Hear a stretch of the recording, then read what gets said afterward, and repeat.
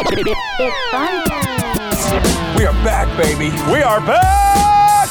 We are back. You are looking live. We get after it. You know, we jabber jaw, we go tit for tat, we have our little differences. Let's get funky like a monkey. And here we go. Hello and welcome to the Moose and Runes podcast. This is episode 172 of the pod. Alongside Matt Rooney, I am Joe Musso here to talk on another Bears Victory Tuesday. It's a victory. It's an interesting one. It's a insert day here next to victory. Anytime you win, it's going to be a victory Saturday until they play on Sunday. That's my new rule. True. That's fair. We got to soak them up. We got to relish them all because yes, the Bears did just play what could be considered two of their easier games this season, if not two of the easiest games this season on the schedule. It was in no way another glowing example of offensive prowess, but it is a win. We will dig into the Bears, the performance, things we like, things we didn't like, expectations, and thus. But some breaking news just about an hour ago prior to taping. Again, just how we planned it. They throw us a bone here. We tape late on a Tuesday, and we get Billy Donovan as the new head coach of the Chicago Bulls. What can only be considered here a glowing success of a hire. Has to be. All the names out there, all the openings that currently exist, whether that be the Houston Rockets, the Philadelphia 76ers. There's some big-time jobs. New Orleans with a star there and a group they want to groom. There's some big openings there, and for Billy Donovan to identify Chicago as the place he wants to be, the group he wants to coach, it's a good sign for all things considered. I agree. Do we want to start here? Do we want to start with the Bears, get into this later? Let's do Bulls. It feels breaking. Let's give it a couple minutes here. I don't have a ton to say about it other than like when Billy Donovan gets fired by the team that he took to the playoffs. Was that a firing or was that a mutual like, hey, we're kind of done here? Call it what you want. I had Avery Johnson on CBS Sports HQ. He contributes with us. Fantastic stuff for NBA, and he's sorry about that. He's an NBA coach. He's a NBA ex-NBA head coach, college ex-NBA head coach, coach of the year. He won a championship with the Mavericks as a player. Like, he knows how these things work. And he told me straight up when Billy Donovan got fired, the day that he got fired, he goes, Joe, you can call it what you want, mutual this, that, or the other. This is just verbiage. Like, he got fired. He now has to move his family. This is not like I don't think Billy Donovan wanted to jump ship with a young OKC squad. I think Oklahoma City saw themselves plateaued with Billy Donovan as their head coach. I don't know if that's right, wrong, or otherwise, but I think he's the perfect type of head coach for the Bulls and where they're at in their maturation process.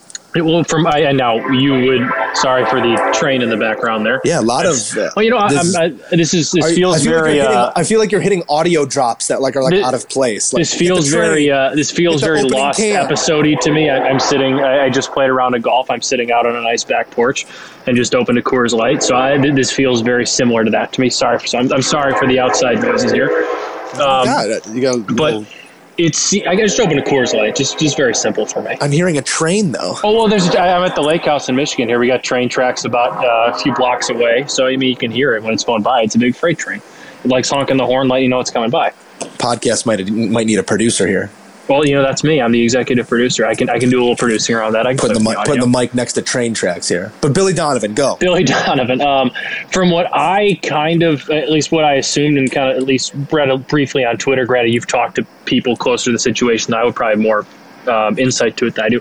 I kind of felt like it was more of Oklahoma City was going the full rebuild process, and he wasn't exactly wanting to go through that from the start. And granted, the Bulls aren't quite out of their rebuild process yet, but I guess they're farther along in it. They're kind of more at the point where they're full rebuild. There's some pieces laying around in Oklahoma City. I mean, they were a playoff team the last 4 years. Early first round here, they look like they could be a second round team. Like, it wasn't. I understand your point. Either way, it's not. There's no point in debating. I think there's a bigger thing going on in the NBA right now of everybody. There's a championship or nothing approach in the NBA right now. 100%. The teams that are furthest away from the championship caliber play that they're looking for are blowing it up, rebuilding, and putting new pieces in place. I think sometimes those rebuilds are not premature, but uncalled for in certain ways that you do have a good coach in the building. You do have some good players there. Like, can we retool and not rebuild? Whereas if you're not contending for championships, fire everybody. Like, Brett Brown's a good coach. Billy Donovan's a good coach.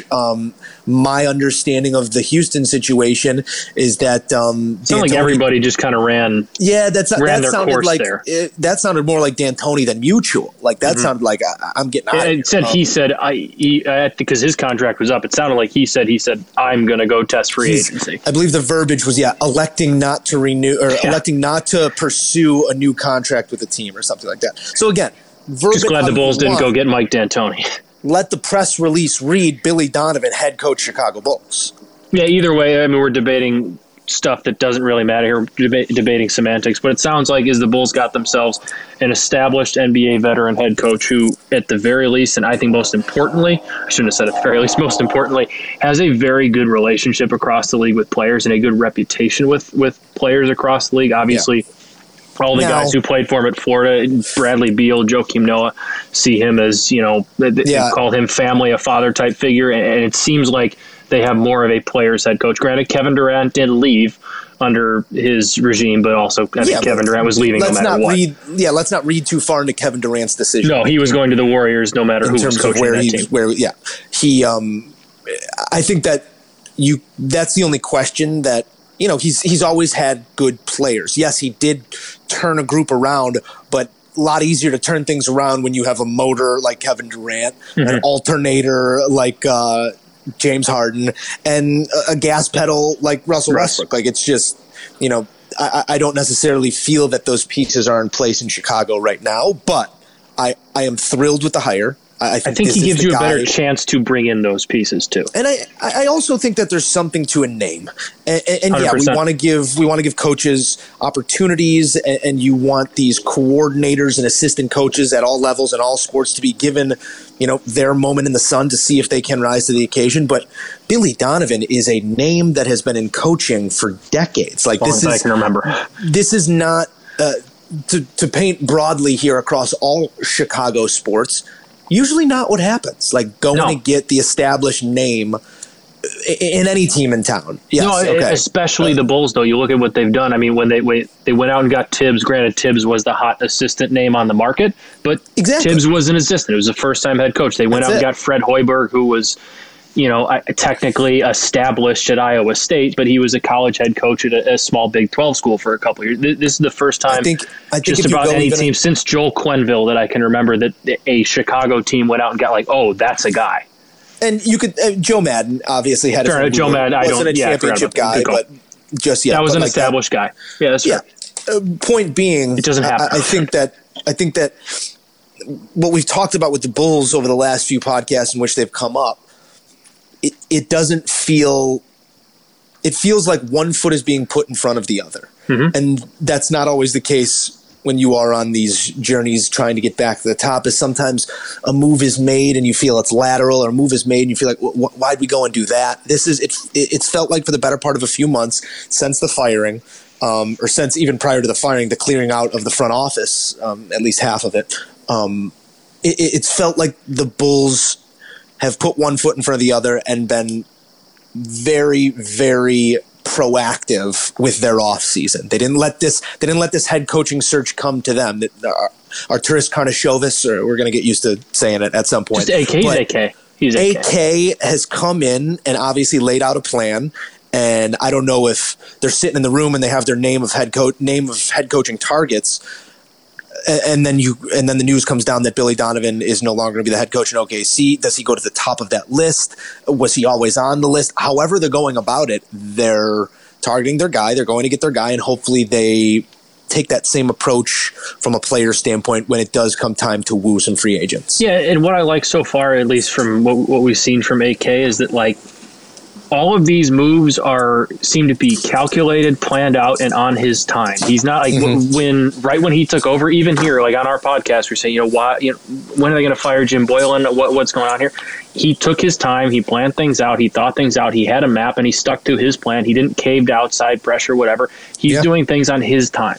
He's not reacting. He's being proactive on his own schedule, and I think that that speaks volumes for the type of leader like that shows me that you're a leader who believes in himself, trusts in himself, and isn't going to cave to outside pressure. And in a city like Chicago or in a city like New York, where there is a lot of that outside media pressure to be reactionary, he's not going to do that. He's going to plan out and map out all of his moves, which obviously in free agency you have to act a little bit quicker, but I don't doubt that he's a guy who's going to have things mapped out early on in a season, mid-season, for what he wants to do in an offseason, knowing when things come up. And quite honestly, 365 days ago, the thought of Gar Forman, John Paxson, and Jim Boylan going into a room to woo a free agent terrifies me. And now the thought of AK, Mark Eversley, and Billy Donovan going into woo a free agent makes me feel a hell of a lot more confident the Bulls are actually going to have a seat at the table to talk to these big-time free agents that maybe aren't going to be out there this year, but the year after and the year after that. The air in the room is changing. I always talk about the air in the room. And then I always talk about how I always talk about the air in the room, and it feels like the air in the room is changing. You love talking about the air in the room. That's true. The air in the room is a flawless. Well, you got to have air in the room if you're going to win. Air in the room is a flawless Monday morning quarterback theory. Okay, I lean on it. With that said, let's turn our attention here to what we do best during the fall here, Matt. Bears. Let's talk a little NFL football. Let's talk a little Bears. We're going to give you the NFL whip around, but first, thoughts on what you saw out of the Bears against the Giants. I'll let you kind of set course here, and I'll follow wherever you want to go. We talked about this a little bit briefly on the Call of Duty sticks a little bit. I thought Mitch was. Some people are on Mitch and saying he wasn't good. I thought he was. And it's weird that I'm saying far from the problem because they did win. They did beat the Giants 17-13. But I thought he was very good in the first half. In the second half, he didn't play so well. But I didn't really think that was on him so much. I thought that was more play calling took a little bit of a turn. Defense. I don't know if they got tired or what happened over there, but they kind of seemed to, for whatever reason, not be able to slow down a pedestrian Giants offense. But I know we can say we're 2-0. Yeah, exactly. Only two weapons. One of their best weapons. Yeah, exactly. They were throwing to Evan Ingram and Golden. Let's not sleep on Golden Tate. All right, he's pretty good player. We're 2-0, and I'm very happy the Bears are 2-0. They've beaten two teams that, quite frankly, they should. But this still isn't a team that 3 weeks from now is going to. That game's not beating Tampa Bay. It's just not. That team's not beating the good teams. That team is not beating Green Bay the way they're playing. I agree with you. Granted, I'm happy they're 2-0 and figuring it in a spot. They're 2-0 and having to figure that out. Not 0-2, but still, they're not a finished product. They still need to take steps. Is this the iteration of a talented Bears team that undoubtedly plays to their competition's level? Like, they're never going to win a game by more than 4 points, never going to win a game by more than 5 points, but in those bigger moments, they rise to the occasion. It could be that. We will see that down the road. I'm not saying Atlanta is this massive hurdle to climb next. No, but Atlanta's probably a team they're going to need to put up 28 points.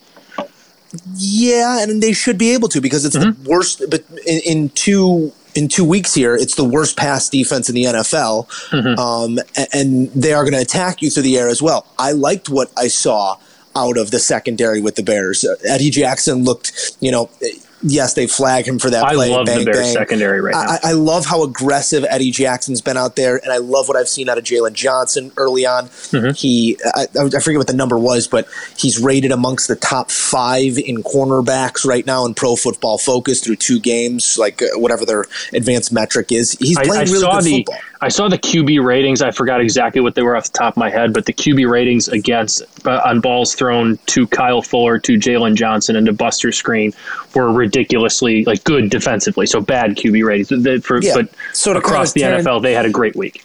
To kind of Tarantino it here and give the ending before the beginning, I think they match up nicely with Atlanta next week. But in terms of what we saw against the Giants, both sides of the ball lacked a killer instinct, the sense of, hey, we have this team on the ropes here in the second quarter or early third. Let's put them away. Let's score another touchdown. There's no ability to run it up with the offense that we have right now. And like you said, the play calling was a little dialed back out of the halftime break.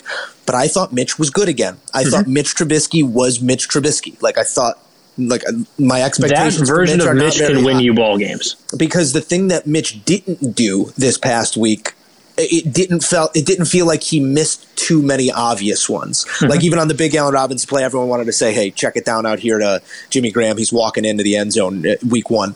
There was a wheel route I saw. I think it was Cohen out of the backfield that he missed. But it looks like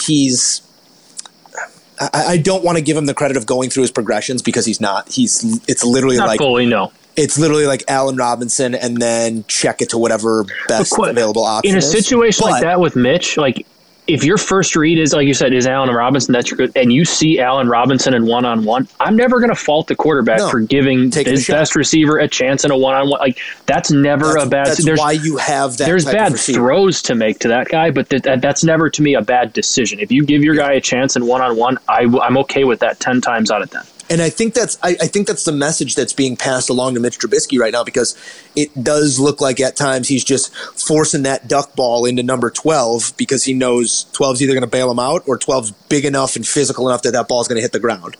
And that's one approach. And when you're not working with a set of, I don't even want to say Patrick Mahomes, but if you're not working with a set of advanced tools, which I wouldn't argue that Mitch Trubisky's tools are all that advanced, you have to game plan around it. And sometimes that does mean turning it around, handing it off to David Montgomery, who, knock on wood, prayers he up. Looks good. He not only looks good, but I mean, he's a tough SOB. That's put how much value you want into the toughness of a player, but the ability to land on your head like a lawn dart and go get checked out and then come back into the game and run the football against NFL talent again speaks volumes to the quite honestly, of that guy. Not that he didn't run the ball well in the first half, but when they really needed to run the ball well in the second, he was better in the second half, probably because he got more of a chance to do it, but he was better after the injury almost than he was before it. Digging into the box score a little bit here, Mitch was 18 of 28 for $190, 2 TDs, 2 INTs, rating a 78, QBR 52.4. Like it's still just Mitch. It's still just okay, and that's what it's going to be. And he was really a tale of two halves. He had a great first half, and then even if he would have been allowed to open it up a little bit in the second half more, it probably would have been a similar stat line, probably a few more yards. Yeah. But I do think the play call, I think going into one of the final couple of drives in the fourth quarter, like he was only 4 of 8 passing. Like he wasn't getting that many chances to throw the football. Like, and if you do just go by the numbers here, the whole whatever narrative Allen Robinson wants to make about his situation in Chicago and getting the ball, he got the most targets out of anybody. He was targeted 9 times. Yes, it's only 3 catches. He only ends up with 33 yards because sometimes it is Mitch trying to squeeze one in, but 9 targets, and more importantly, the breakdown in the backfield. I want to get your take here on Cordell Patterson because he is eating off the plate of Tariq Cohen, and you just paid Tariq Cohen $6 million a year, give or take a couple bucks. Yeah, I don't. What happens there now? I don't like. Don't get me wrong. I like Tariq Cohen, but they paid him without really seemingly knowing how to use him, if that makes like he is a weapon in the right hands. Yeah. It just doesn't seem like Matt Nagy really knows how to use him. Like he works well in those quick little bubbles when he gets motioned out. He's not, but Cordell Patterson is taking his carries, and quite honestly, Cordell Patterson should be taking his carries because he's much more of I don't agree. I think he's a better. I think that between the tackles, running back. Maybe, yes, and he was extremely serviceable when Montgomery was getting checked out, and it wasn't just Cohen. He's a little bit bigger where you can put him between the tackles, but I argue that Tariq is as well. Like, yes, he's small, but he's proved to be durable. We don't have to treat it with kid gloves anymore, okay? He's second contract.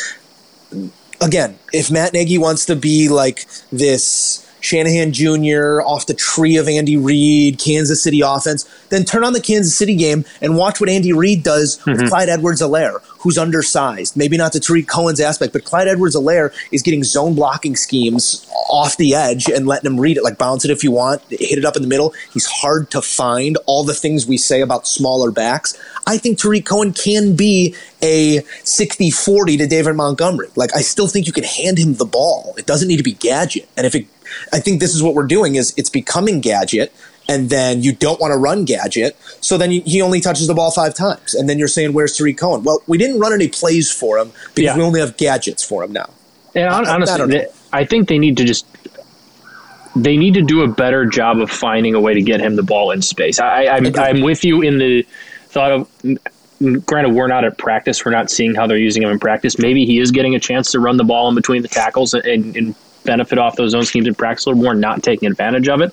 But like his one reception, they did a great, I believe they motioned him out from the backfield, got him in the slot into trips and just kind of hit him on a quick little bubble instead of like, there needs to be more of that. And quite honestly, there needs to be more of that. And then using that to, you know, maybe hit that quick little bubble burst where you fake the bubble, hit someone like that's something once he motions out, teams have to account for. And if they're not, make them pay and hit him, because if you get him the ball with a with a linebacker one-on-one playing 7 yards off him and you got two receivers that make a block, he's going to pick up 10 to 15 yards every time.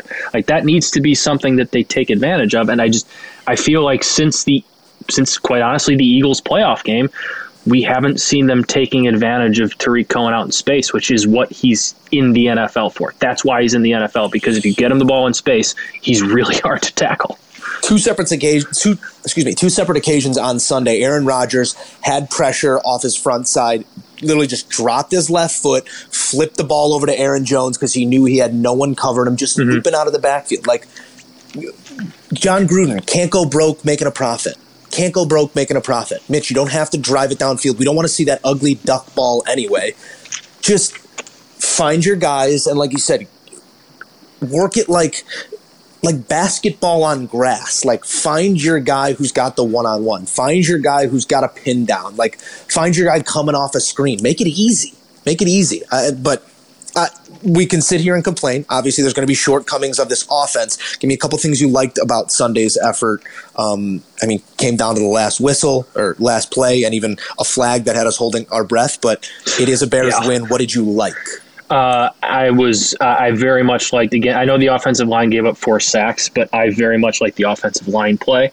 And I liked how they were able to, again, get in a rhythm because they gave the run game a chance early. I love the fact that Matt Nagy seems to actually, we called him out on it last year, and maybe last year he felt it was a little bit too late in the season to kind of revamp what they were doing to get into it. But he certainly came out with a plan this year to establish the run. He's done that. And I think we're seeing now why they traded up for David Montgomery, and he looked very good as well. I'd like to see, he had 16 carries. I'd like to see 22. I really think he's that good of a back. He has that kind of potential where he can be a 20-carry guy a game. I thought he was fantastic. I thought when it came down to it and the Bears needed to run the football in the second half and kill clock and hold on to it, they were very much able to do that. So that was the biggest takeaway for me. And again, we talked about it, but the secondary I thought was, again, very good. Yeah, for me, I liked.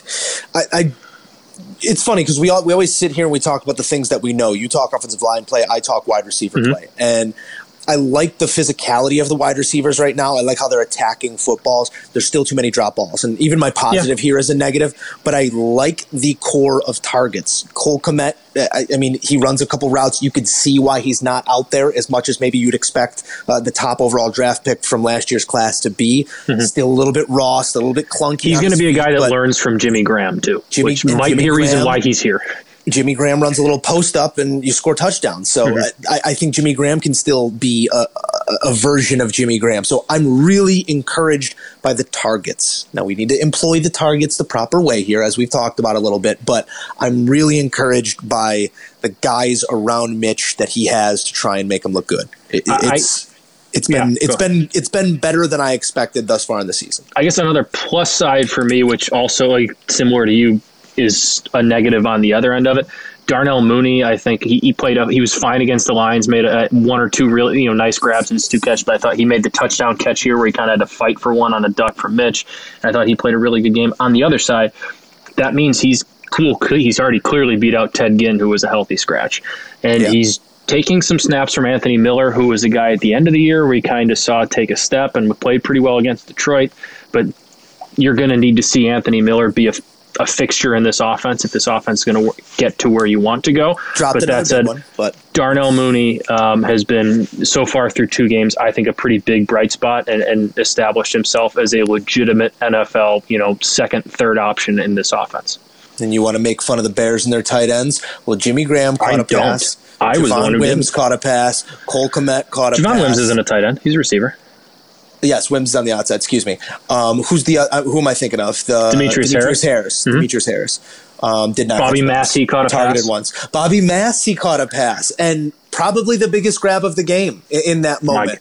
It would have been fourth down. You'd have been giving the ball back to the Giants with plenty more clock, and comes up big. And the funny thing about it is I'm sitting at work with a bunch of Giants fans watching this, and like we're digging at each other, but we're also trying to be respectful of like the strife that each is going through, because it's a similar strife of shitty team in a big market, for lack of a nuanced explanation. It's fair. They were sharing a sweat, but they were on the wrong side of it this time. So it was nice to be the one. I called ball game. I was in people's faces when Eddie Jackson picked that off. They're like, flag. That should not judge. No, my argument there was that Malcolm Butler won a Super Bowl making that play. Yeah, like that ball. It's the type of play. He didn't make a play on the guy. He made a play on the ball. Exactly. He's every bit as entitled to that ball as I forgot who the receiver was.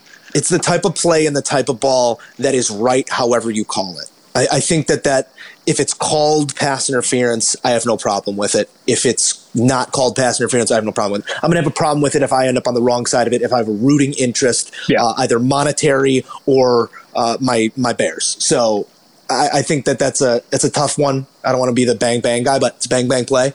And Bears got out of there with a W anyway. So I think that all in all, 2-0, we move on. We're on to Atlanta, right? Any big concerns after that game coming from everything? I'm concerned about everything. Okay, obviously. A big one, though, where I feel like we're minorly concerned about everything right now. My big concern with the Bears is their ability to pay anyone in the offseason. That's like not a now thing. I'm a little bit concerned about Khalil Mack. I thought he was better today, but Sunday he had a sack. He was a little bit. I'm just concerned about the pass rush overall. He comes up with the fumble. And he came up with the fumble because he was still at the line of scrimmage, like he was stalemated at the line of scrimmage. Mm-hmm. He doesn't look as twitchy. He doesn't look as quick, as explosive. He doesn't look like he can make that 1 foot in the ground, make a tackle, miss, be on the quarterback. Like I don't know if he's dragging people to the quarterback when he gets there. I don't know if some of this anymore is limited, limited camp time to kind of get yourself back in that groove. Limited preseason. Not that those guys took too many snaps, but for me, the biggest concern is from the defense. Even though they've been somewhat, Detroit, they were kind of bad in that second half, and then they figured out the end. This game, they were fine, but they kind of almost gave it away down the stretch. The two biggest names on the defense, or two of the three biggest names, not including Eddie Jackson, Khalil Mack and Akeem Hicks, I really haven't noticed this year, and that's a problem because this defense, when couple plays early by Akeem, if they're going to have a chance, exactly, they're good at they did that early in the first quarter. They're game breakers. I like the big play on the first drive of the game to get some momentum, but you know what? I also need that in the fourth quarter when Daniel Jones is moving the ball down the field on you pretty much at will. Like one of you two who are established as these defenses leaders, best players, whatever, you need to go out and make a play at some point. And quite honestly, in a big drive, they've had a couple games now with plenty of chances against Detroit and New York late in the game. They haven't made those plays yet, and I'm still waiting for those plays. We saw that all the time in 2018, whether it was Sunday Night Football a couple times against Minnesota and LA, where Hicks was big, or early on in the season where Mack was. We haven't seen that yet, and I'm waiting on that. And I only call it a concern because you and I and plenty of other Bears fans and non-Bears fans have sat here and made excuses for Khalil Mack. Last year, Akeem Hicks being out, having injuries, being dinged up. He's got no excuse now. Robert Quinn's back. Yeah, Robert Quinn's Akeem Hicks is back. You got to go back and be the game breaker that you got paid to be. So that is my looming concern. I also think it's not going to get talked about a lot because it's such a not attractive position. I think they do miss Eddie Goldman quite a bit. Yeah. That Vince Wilfork type nose tackle in the 3-4 that takes up 2 or 3 blockers, they miss that. And that's not a full excuse, but that does factor into it, but I think they miss him. All right, Matt. Well, I think we've said our piece, as we always do on the Chicago Bears. Let's whip it around the NFL. Hit my music. Or wait. Actually, before you hit the music, I have to get out in front of something here, and this is excited to hit the music. This is my apology to young quarterbacks. This is my formal apology. I love that you're getting out in front of this because I know exactly what you're talking about. This is my formal apology to no, you don't know what I'm talking about. Okay. Now, there's a couple quarterbacks who had big Sundays that I have long been hard on. I've given them a bit of grief. I've given them the prove it treatment, and some guys are taking steps forward and proving it. Kyler Murray has looked fantastic through 2 weeks. He's been hard to defend. Football still looks too big for him, but I think I'm becoming a Kyler Murray believer. Josh Allen, who I've given a hard time. I've held out question on Josh Allen as long as to last week. As early as to last week, I've said, yeah, but he missed one in the back of the end zone. I think Josh Allen is becoming a franchise quarterback. I think the Buffalo Bills can feel good about Josh Allen being their quarterback. Longevity does come into question when you play the game the way Josh Allen and Kyler Murray play it, but we're not talking about longevity here. We're talking about who's going to be the quarterback of your team for the next 5 years. Josh Allen, Kyler Murray, Lamar Jackson, they've answered my question. They've passed with glowing A's across the board, and they've been within their offenses as productive as you can really ask a quarterback to be through 2 weeks. I think that all three of those offenses have looked really, really good, and those quarterbacks have made good decisions. So I want to tip my hat to Josh Allen, to Kyler Murray. I mean, I've never gone very big of Lamar. Lamar's always been my guy. It's just always been a question of longevity, and only time will tell that story.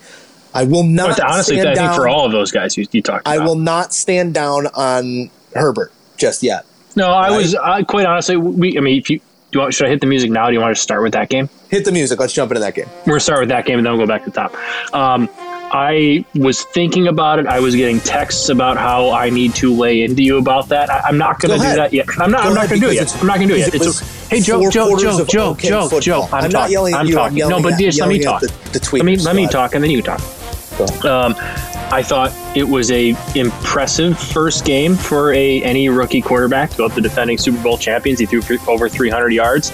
I don't think it's anything that's like, oh man, he's the next one. He's a superstar. I thought it was a nice start.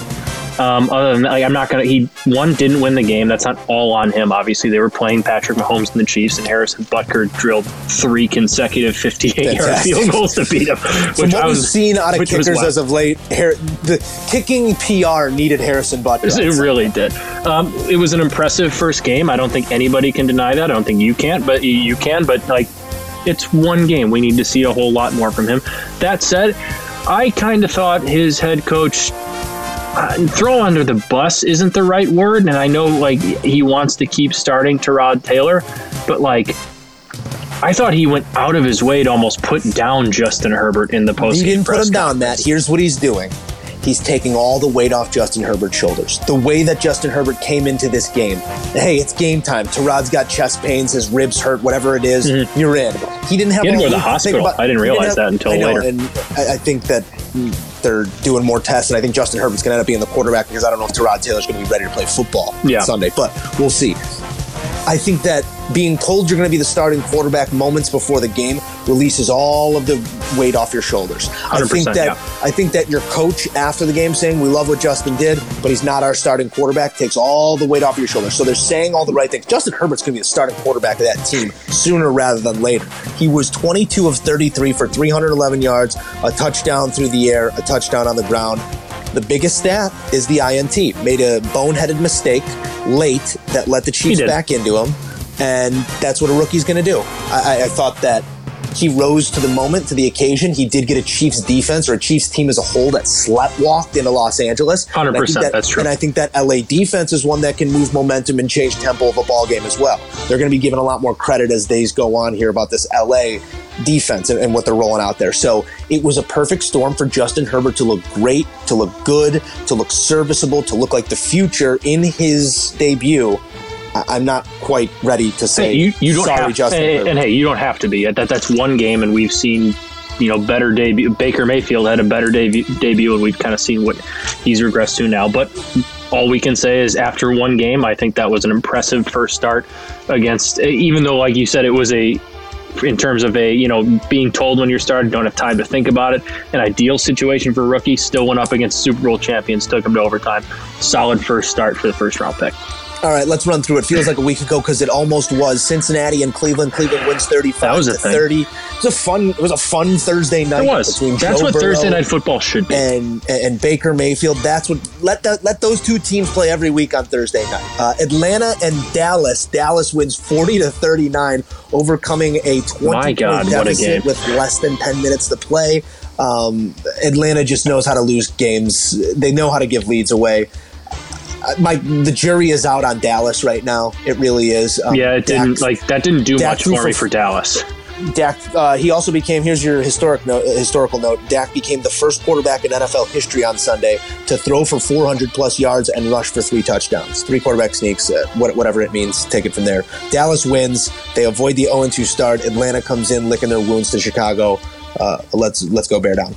Detroit and Green Bay. Early on, Detroit looked like they wanted to hang around, but Green Bay's offense is something special, despite the lack of brand names. But Aaron Rodgers doesn't care who's standing around him this season. It doesn't look like Green Bay 42, Detroit 21. It was really the Aaron Jones game. Devontae Adams didn't do much of anything to get 3 grabs on the outside before leaving the game. Got nicked up as well. So it's kind of like what you saw there. They haven't added much to that offense, but they still have two of the best players in their position groups in the NFL. I think Aaron Jones and Devontae Adams have kind of established themselves over the last 2 years as top 5 running back, top 5 receiver in the NFL. And as long as you have those two and Aaron Rodgers, you're going to have a chance to win. No argument. Game I watched least of, award goes to Jacksonville and Tennessee. I literally could not tell you one play from that game. Tennessee wins at 33-30. I didn't watch much of it either, but from the stat line and from the stat line, the plays I did see, good on the 2 quarterbacks in this game. 2 guys that, especially in Ryan Tannehill, even though he signed that big extension, kind of written off a little bit. Yeah. He quietly seems to be like living up to that contract. And again, not against 2 of the best teams to start the year, but good for him. He seems like he's taking a step. And Gardner Minshew really trying to fend off the Trevor Lawrence draft pick. Oh, goodness. Minnesota and Indianapolis. Indy Do the Vikings stink? 11. I don't know if the Vikings stink, but their defense is not this monster that it was made out to be. No, not at all. I think that one of the great home field advantages right now in the NFL is Minnesota. The whole skull thing, the horn, they got a good vibe in the building. And when you remove that, I think you strip this team down to a little bit less than what it is. Indy looked much better than week 1. Phillip Rivers went check down Charlie, handed it off to Jonathan Taylor a million times, and that looks like a real bell cow. And Jonathan Taylor rushed for 100-plus yards. My biggest takeaway from this game is after 2 weeks, these are 2 teams I will not touch gambling on the rest of the season. That's fair. Secondly, the Vikings offense misses Stephon Diggs so much more than they thought they would. And you're seeing immediately what he's done with Buffalo. Yep, and exactly. On the contrary, you talked about Josh Allen. He really he makes that offense go. He gives you he is the perfect receiver for Josh Allen, who is the ultimate. Not that it's really a knock on him, but he's a gunslinger. I can throw the ball 80 yards, just go run underneath it. Stephon Diggs is a perfect receiver for that. You're seeing Kirk Cousins really, really miss that in the offense because as good as Adam Thielen is, Justin Jefferson so far hasn't really been the guy you thought he was going to be, and Adam Thielen's not a guy who's usually going to give you 16 games a year. So that offense misses him a lot. What do we have beyond that? We have the Buffalo Bills and the Miami Dolphins. You talked Josh Allen. 28. We talked Josh Allen, but Miami made a little push at the end. They're going to be a fun team, just not right now. San Francisco and New York. Jets are the worst team in football. If they could be relegated, they should be. Lock of the week. San Francisco, Matt's lock of the week hits. He's now 2-0. San Francisco loses their quarterback in Jimmy Garoppolo with a high ankle sprain. They lose Raheem Mostert with an injury. They lose both Nick Bosa and Solomon Thomas early in the game to torn ACLs, season enders. Terrible stuff. Yeah, that's Richard Sherman's not on the field. The Jets could not muster up a drive against the twos for San Francisco, largely across the board. No George Kittle. It goes on. The Jets are bad. San Francisco, I think that injury bug has hit them too hard. And I think that the division is too difficult, and I think it's going to be a tall ask for them to get anywhere near they got last season. Yeah, honestly, that, obviously they won huge against the Jets, terrible football team, but they lost so much, and I think that week 1 loss at home to an Arizona team that now looks like from last year that was, a fun team that can keep up to now a legitimate contender in that division. Yeah. I think that loss at home to a contender followed by all these injuries, I'm not saying they can't make the playoffs, but it's going to be really tough to uphill win from that here, division no doubt. with how Arizona looks and how Seattle looks. LA's 2-0, and they look pretty impressive, granted against two teams that are underachieving so far. It might be a little bit of a, I don't even want to say hangover, but kind of more of a regression to the mean, because last year I think they overachieved a little bit. Might be a little more coming back, especially now with their health situation. Los Angeles and Philadelphia just touched upon it there. LA looked pretty good. Tyler Higbee, 3 touchdowns. Philadelphia on the verge of relegation as well. Philly Denver stinks. Denver and Pittsburgh. You're ready to get rid of them. You got Philly's on. I just stop. We're still going to see them 15 different times on Sunday Night Football this year. The NFC East stinks. The NFC stinks. I know you picked the Cowboys to go to the Super Bowl in our preview show. You're probably not too thrilled about that pick right now, but no, I think that they're still a dangerous team. They got to figure it out. That's fair. They're of all the teams in that division, they are the most talented. The music is still playing. Denver and Pittsburgh. Pittsburgh wins it 26. Talking about games I saw the least of this week. Denver, I saw a good amount of that one. Pittsburgh's defense didn't look to be the world beaters they were week 1, but they are a tough group. Denver hung around despite losing Drew Lock. He's going to be out 3 to 5 weeks with a rotator cuff. I root for the kid. I'm really a Drew Lock fan. I like the way he goes about his business. They hung around, couldn't get it done. Carolina, Tampa Bay. Tom Terrific gets his first win in TB, 31-17. Wait! I just want to say something about the Pittsburgh game. Chase Claypool, three receptions, 88 yards, the long touchdown grab. Let's give some props to the Irish guy there. Okay, Washington and Arizona. Arizona looks solid this season. I've said my apologies to Kyler Murray. I think that this is more who Washington is this season. Arizona, through 2 games, has made it clear we are going to throw the ball to DeAndre Hopkins, and you are not going to be able to stop us. That is literally the best. You don't even need to be a good head coach to come up with that play for that. It's like, hey, Kyler, roll out. Take a look at DeAndre. If he's not there, make someone look stupid and get us 8 yards. There you go. Essentially. And quite honestly, even if he's not open, they still have weapons around him. They have Christian Kirk, who's solid. They have, obviously, Larry Fitzgerald has been there forever. Kenyon Drake's a solid running back. It's not just DeAndre Hopkins. They've actually put some pretty darn good weapons around him, and they got a defense that's also flying around, too. We started with Kansas City and Los Angeles, so we move ahead to Baltimore and Houston. My lock of the week, it hits. I'm now 1-1. Baltimore wins 33-16, covering the 6.5. It just looks like an even better Baltimore team. We said it last week. I'll say it until it doesn't look that way. They got back to Mark Ingram in the run game and having the accent of I keep getting Dobbins and J.K. Dobbins mixed up. No, Dobbins is in Indy. Dobbins is in Baltimore. Jonathan Taylor. Jonathan Taylor. See, those are the 2 guys who ain't getting mixed up. J.K. Dobbins looked solid. They kind of worked him into that. They're just strong. They're gonna break your will and they're gonna win the football game. That's essentially Baltimore's approach. And worked on Houston. Worked in week 1, and I don't know who's going to be able to stop them. Perhaps it's Kansas City on Monday night this coming week. That's really fun ball game that I'm looking forward to. I want to see Deshaun Watson with He doesn't want to be there. Deshaun Watson wants to give his money back. But hey, if he didn't want to be there, why'd he sign that deal? Because he signed the deal. Did he sign the deal after Hopkins left? Does it matter? Even with Hopkins, they had a head coach that wasn't really doing him any favors. Yeah, but look what Kyler Murray's doing with DeAndre Hopkins. You add DeAndre Hopkins to an offensive attack, and it makes everybody better. Don't doubt that he signed it after DeAndre. DeAndre Hopkins was traded pretty quickly after the year, and then Deshaun Watson got his money. He should have declined that money and came and signed it with the Bears. I don't know. We got we're going to have 7 quarterbacks? Looking at just quarterbacks and tight ends, a roster of quarterbacks. If one of them is Deshaun Watson, I don't care if we have 10. New England and Seattle was a heck of a ball game. The last 3 New England-Seattle matchups have been decided by the last play of the game on the goal line, dating back to the one before the Super Bowl. Malcolm Butler was the one prior to this, and then Cam gets stuffed at the goal line. Yeah. But if there's ever been a bigger loss win than what New England had against Seattle, Seattle's going to be a tough team that a lot of people are going to look to as, an NFC champion type ball club as we get into playoff time.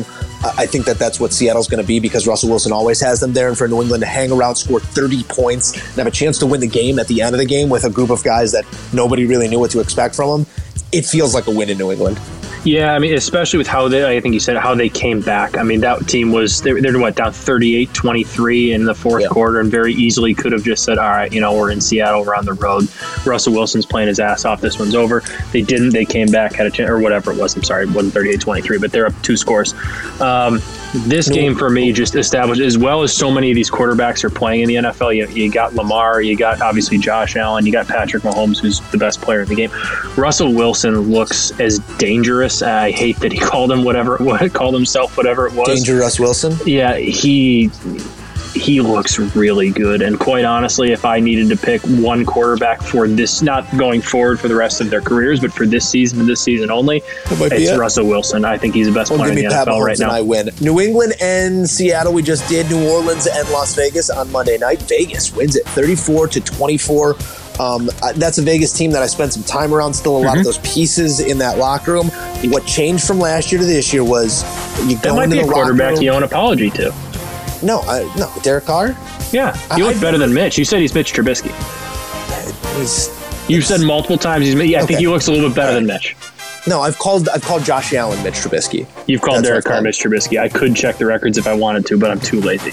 All right, well then, sorry, Derek Carr. He looked good, and I think that myself included, people don't give Derek Carr the credit that he's due, especially with some of the groups that he's had around him. It hasn't been the most talented, but this group, they have a little bit of talent, and what they're doing this year that they didn't do last year is they're coming out of the locker room. Like, they were getting toasted in third quarters. Third quarters where they won the football game last night.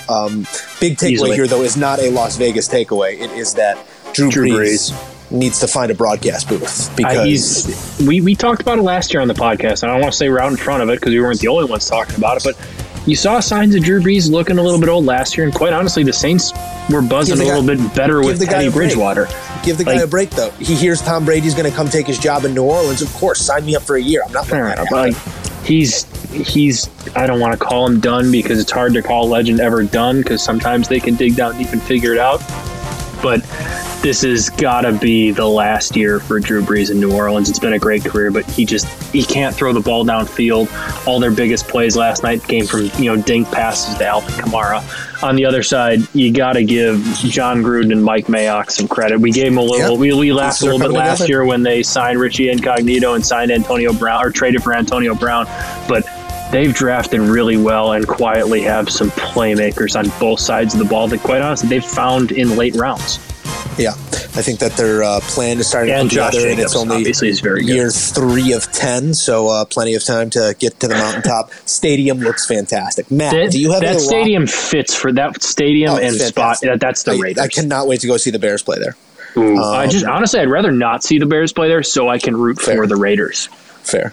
Just go for a Raiders-Rams game or something. Mm-hmm. Matt, lock of the week. What do you got for the people?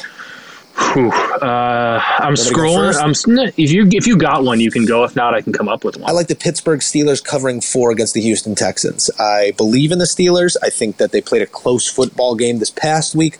I think the Texans are going to be worse than we even. I don't think they're a good. They're not a good football team. No, and I think Pittsburgh's a top 6 team in the league right now. Give me the Pittsburgh Steelers laying 4 against the Houston Texans. Okay, I like that. I'm in between 2. I'm thinking about my San Francisco 49ers again. They're at the Giants. They're -4. But I think I'm going to go with my other one. I like your Arizona Cardinals and Kyler Murray. They're laying 6 at home against the Lions.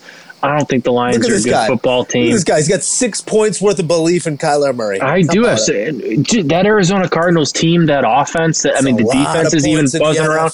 It's the Detroit Lions. They stink. I like that pick as well. If the roles were reversed and they were in in Detroit, might not lay that, but I'm going to lay 6 with the Cardinals.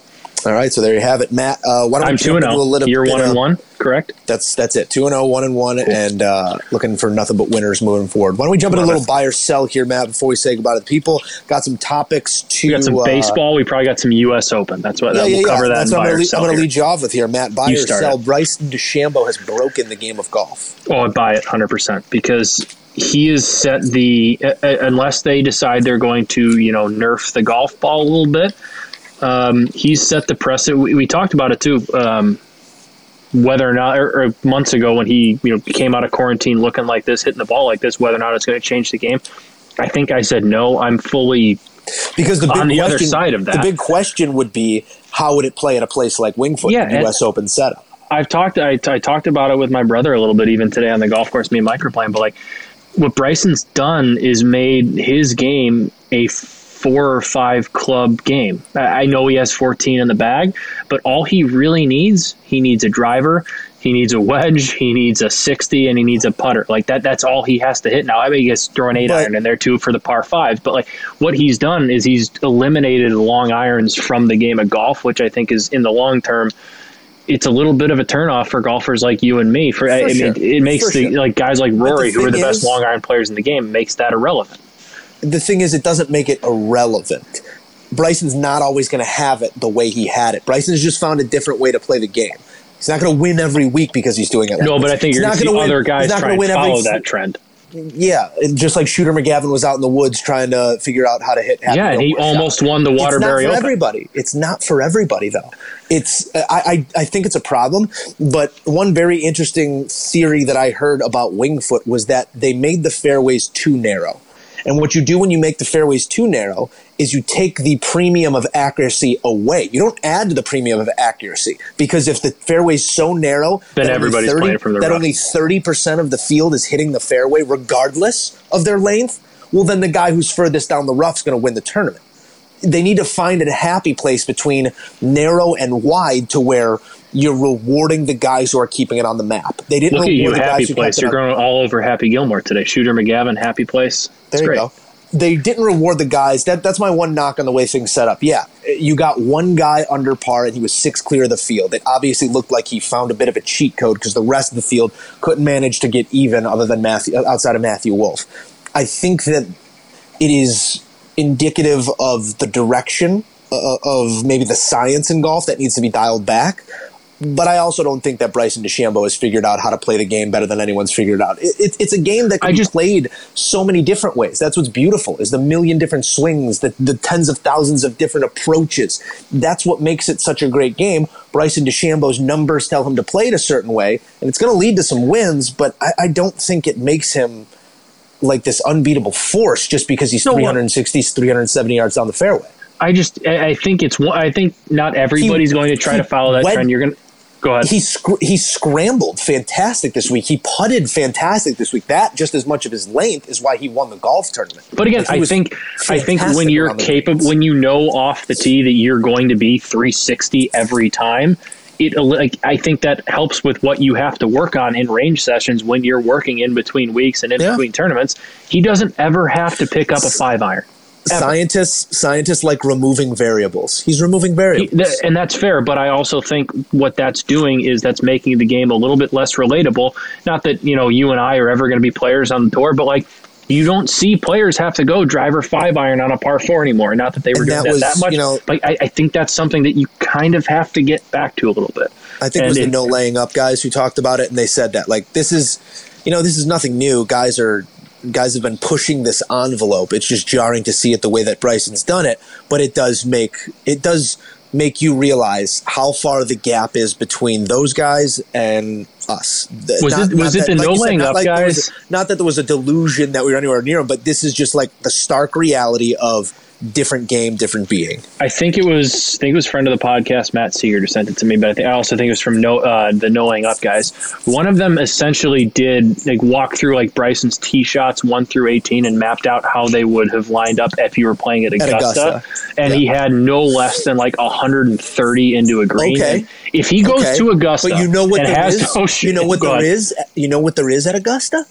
Out of bounds. There's no out of bounds on Winged Foot. And Fair some enough. of those balls that he hit wayward would have been penalized, would have taken penalties. Augusta's not you got to have length at Augusta, but you win it on the greens. We'll see how close he can get it and how close he can wedge it and how well he was wedging it pretty close to Winged Foot. But Rays Creek looms, and there are some wayward tee shots that could put you in spots where you're not just bombs away, chunk it, and putt it. Like there's a little bit more tact You got to turn the golf ball. Bryson DeChambeau likes hitting the straightest golf ball he possibly can. You need to work the ball from right to left. That was his miss at Winged Foot, but I don't think he intentionally ever puts any move on a ball. He's trying to hit the ball as straight and as far as he possibly can. I'm curious to see what he does at Augusta, because if he's able to manipulate the golf course and does have an unbelievable week and is driver, wedge, driver 9-iron every time out and goes and shoots 20 under or something like that, I think the people at Augusta might not really love that. But that's sorry, new kid in town. People didn't like Tiger when the new ball came out and he was just hitting the ball a mile in the air and winning every other tournament. Like, I'm not comparing the two, but sometimes things come along that you got to get used to, and sometimes they hang around for 30 years, and sometimes it doesn't work. Yeah. I think injury still looms with Bryson the way he's swinging the golf club. I think it's all going to figure itself out. I think this is an indication that golf needs to put a ceiling on the thing, so we don't get too far gone here with technology, and that is totally. There's going to be guys. Kind of what I'm arguing too. Is I think you do have to find a cap for you have to put a ceiling on the technology for everything, because otherwise they'll keep finding ways to manipulate this, and I think we're at about the limit of that. If that makes sense. All right, what do you got?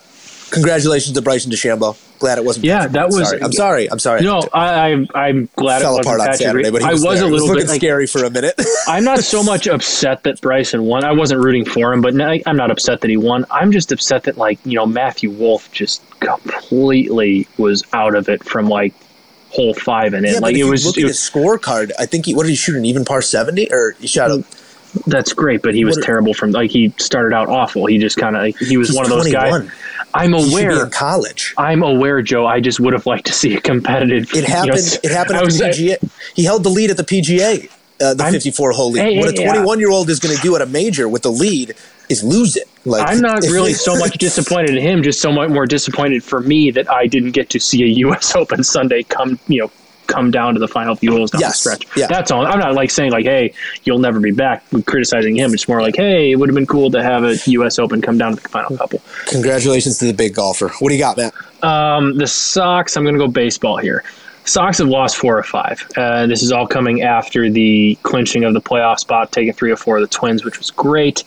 Buy or sell, there is a little bit of cause for concern the way they're limping down the stretch here in the playoffs.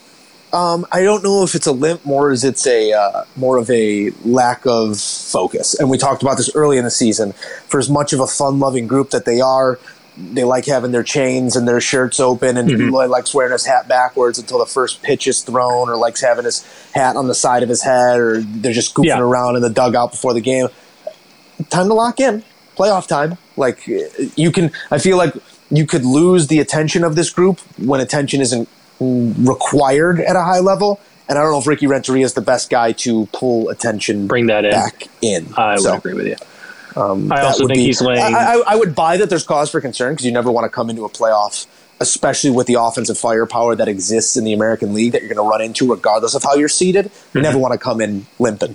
All right, other side of town. Okay. Cubs. I guess this can be more of a just talking point, not necessarily a buy or sell, so we'll keep it even.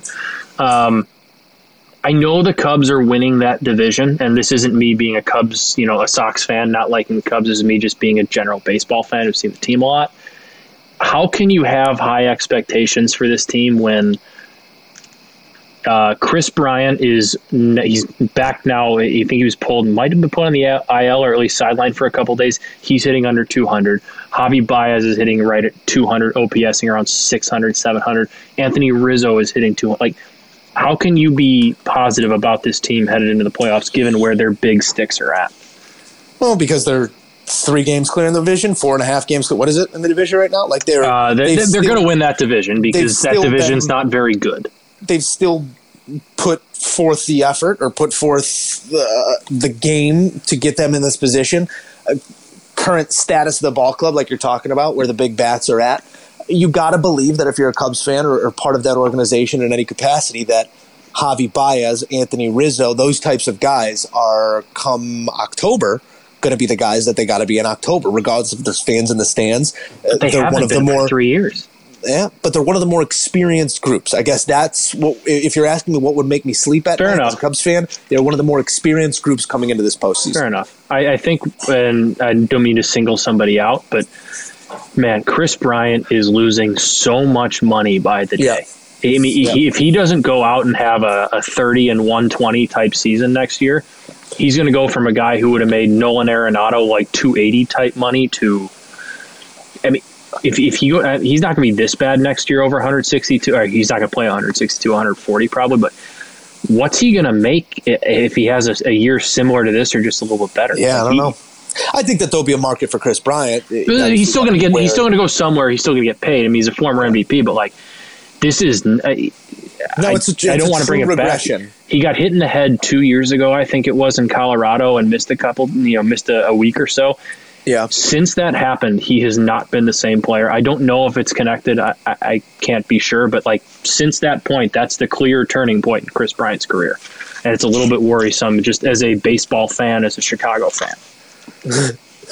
I can't argue with you.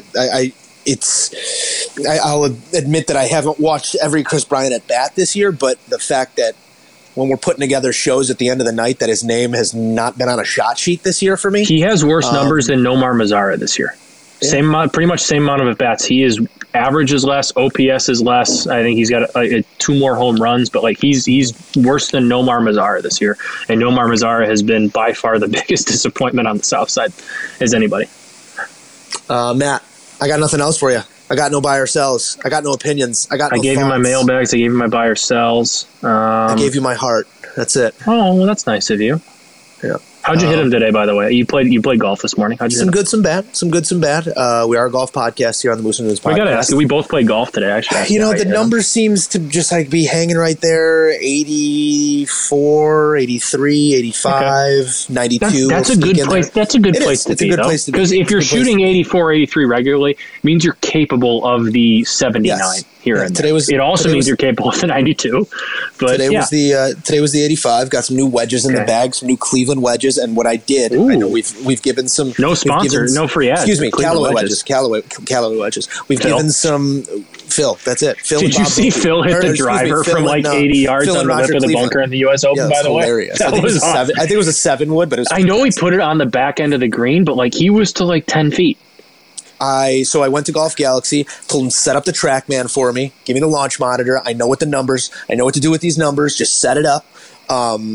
Hit everything. Hit Cleveland. Hit Callaway. Hit TaylorMade. Hit Vokeys, which I've had for a long time. Titleist. Yep. And I let the numbers make the decision. Got some new Callaways in the bag. My dispersion with the Callaway wedges was so tight. Like even mishits off the toe were going the number. Dispersion. And then I take him out on the course today and played well with him. Almost holed one from like 95 yards. Yeah, that's all you can ask. Yeah. So but, I got a golf trip coming up. I play. I'm working on a new swing. If we're gonna, I'm working on. If we're really gonna dig into it. We're not. I'm not. It's not. I credit to my brother Mike. He's seen something in the swing that's kind of he's narrowed down the inconsistency in the swing, and he's trying to really isolate the one thing. He's basically. I'm laying it off at the top a little bit, and he's just trying to get me same exact track every time on the backswing, which it's going to be a long-term fix. It's basically refixing muscle memory, but it's going well. I actually outdrove him one time today, which I don't think I've done in a couple of years, and I absolutely stuck one. But I may or may not have promised my brothers that we were going to Forest Dunes in 2 weeks, I believe, which is I think it's number 18 public course in the country. We got an outing. They got a big match scheduled that I may or may not have promised them the winner of that match can come on the podcast and help with a course review. Okay. That's fantastic. Just wanted to run that by you on air. You're the producer. You make those types of calls. Executive producer. Yeah. I might not be here for that. podcast. Oh, you'll be there for that podcast. You're the moderator. Just make sure the checks keep cashing. Has one not cashed? I think sponsorships still welcome here on the Moose and News podcast. Still waiting. Yeah. Literally anything. We don't have a price. Looking forward to a little bit of Rooney breakdown here then in a couple weeks on Moose and Runes. But for now, we say thank you for listening. As always, for Matt, I am Joe. Get at us with those mailbag questions. It's football season. Bear down. Let's get a win this weekend. Bear down. Let's get a win. Take down the birds. Clip the birds. Clip the dirty birds. Ooh, do a little Jamal Anderson celebration. All that. But for now, we'll say goodbye. Thank you for listening again to this episode of the Moose and Runes podcast. For Matt, I am Joe. Have a good week, people. May God give you for every storm a rainbow, for every tear a smile, for every care a promise, and a blessing in each trial. I swear I've seen a lot of stuff in my life, but that was awesome. Chicken on a stick was phenomenal.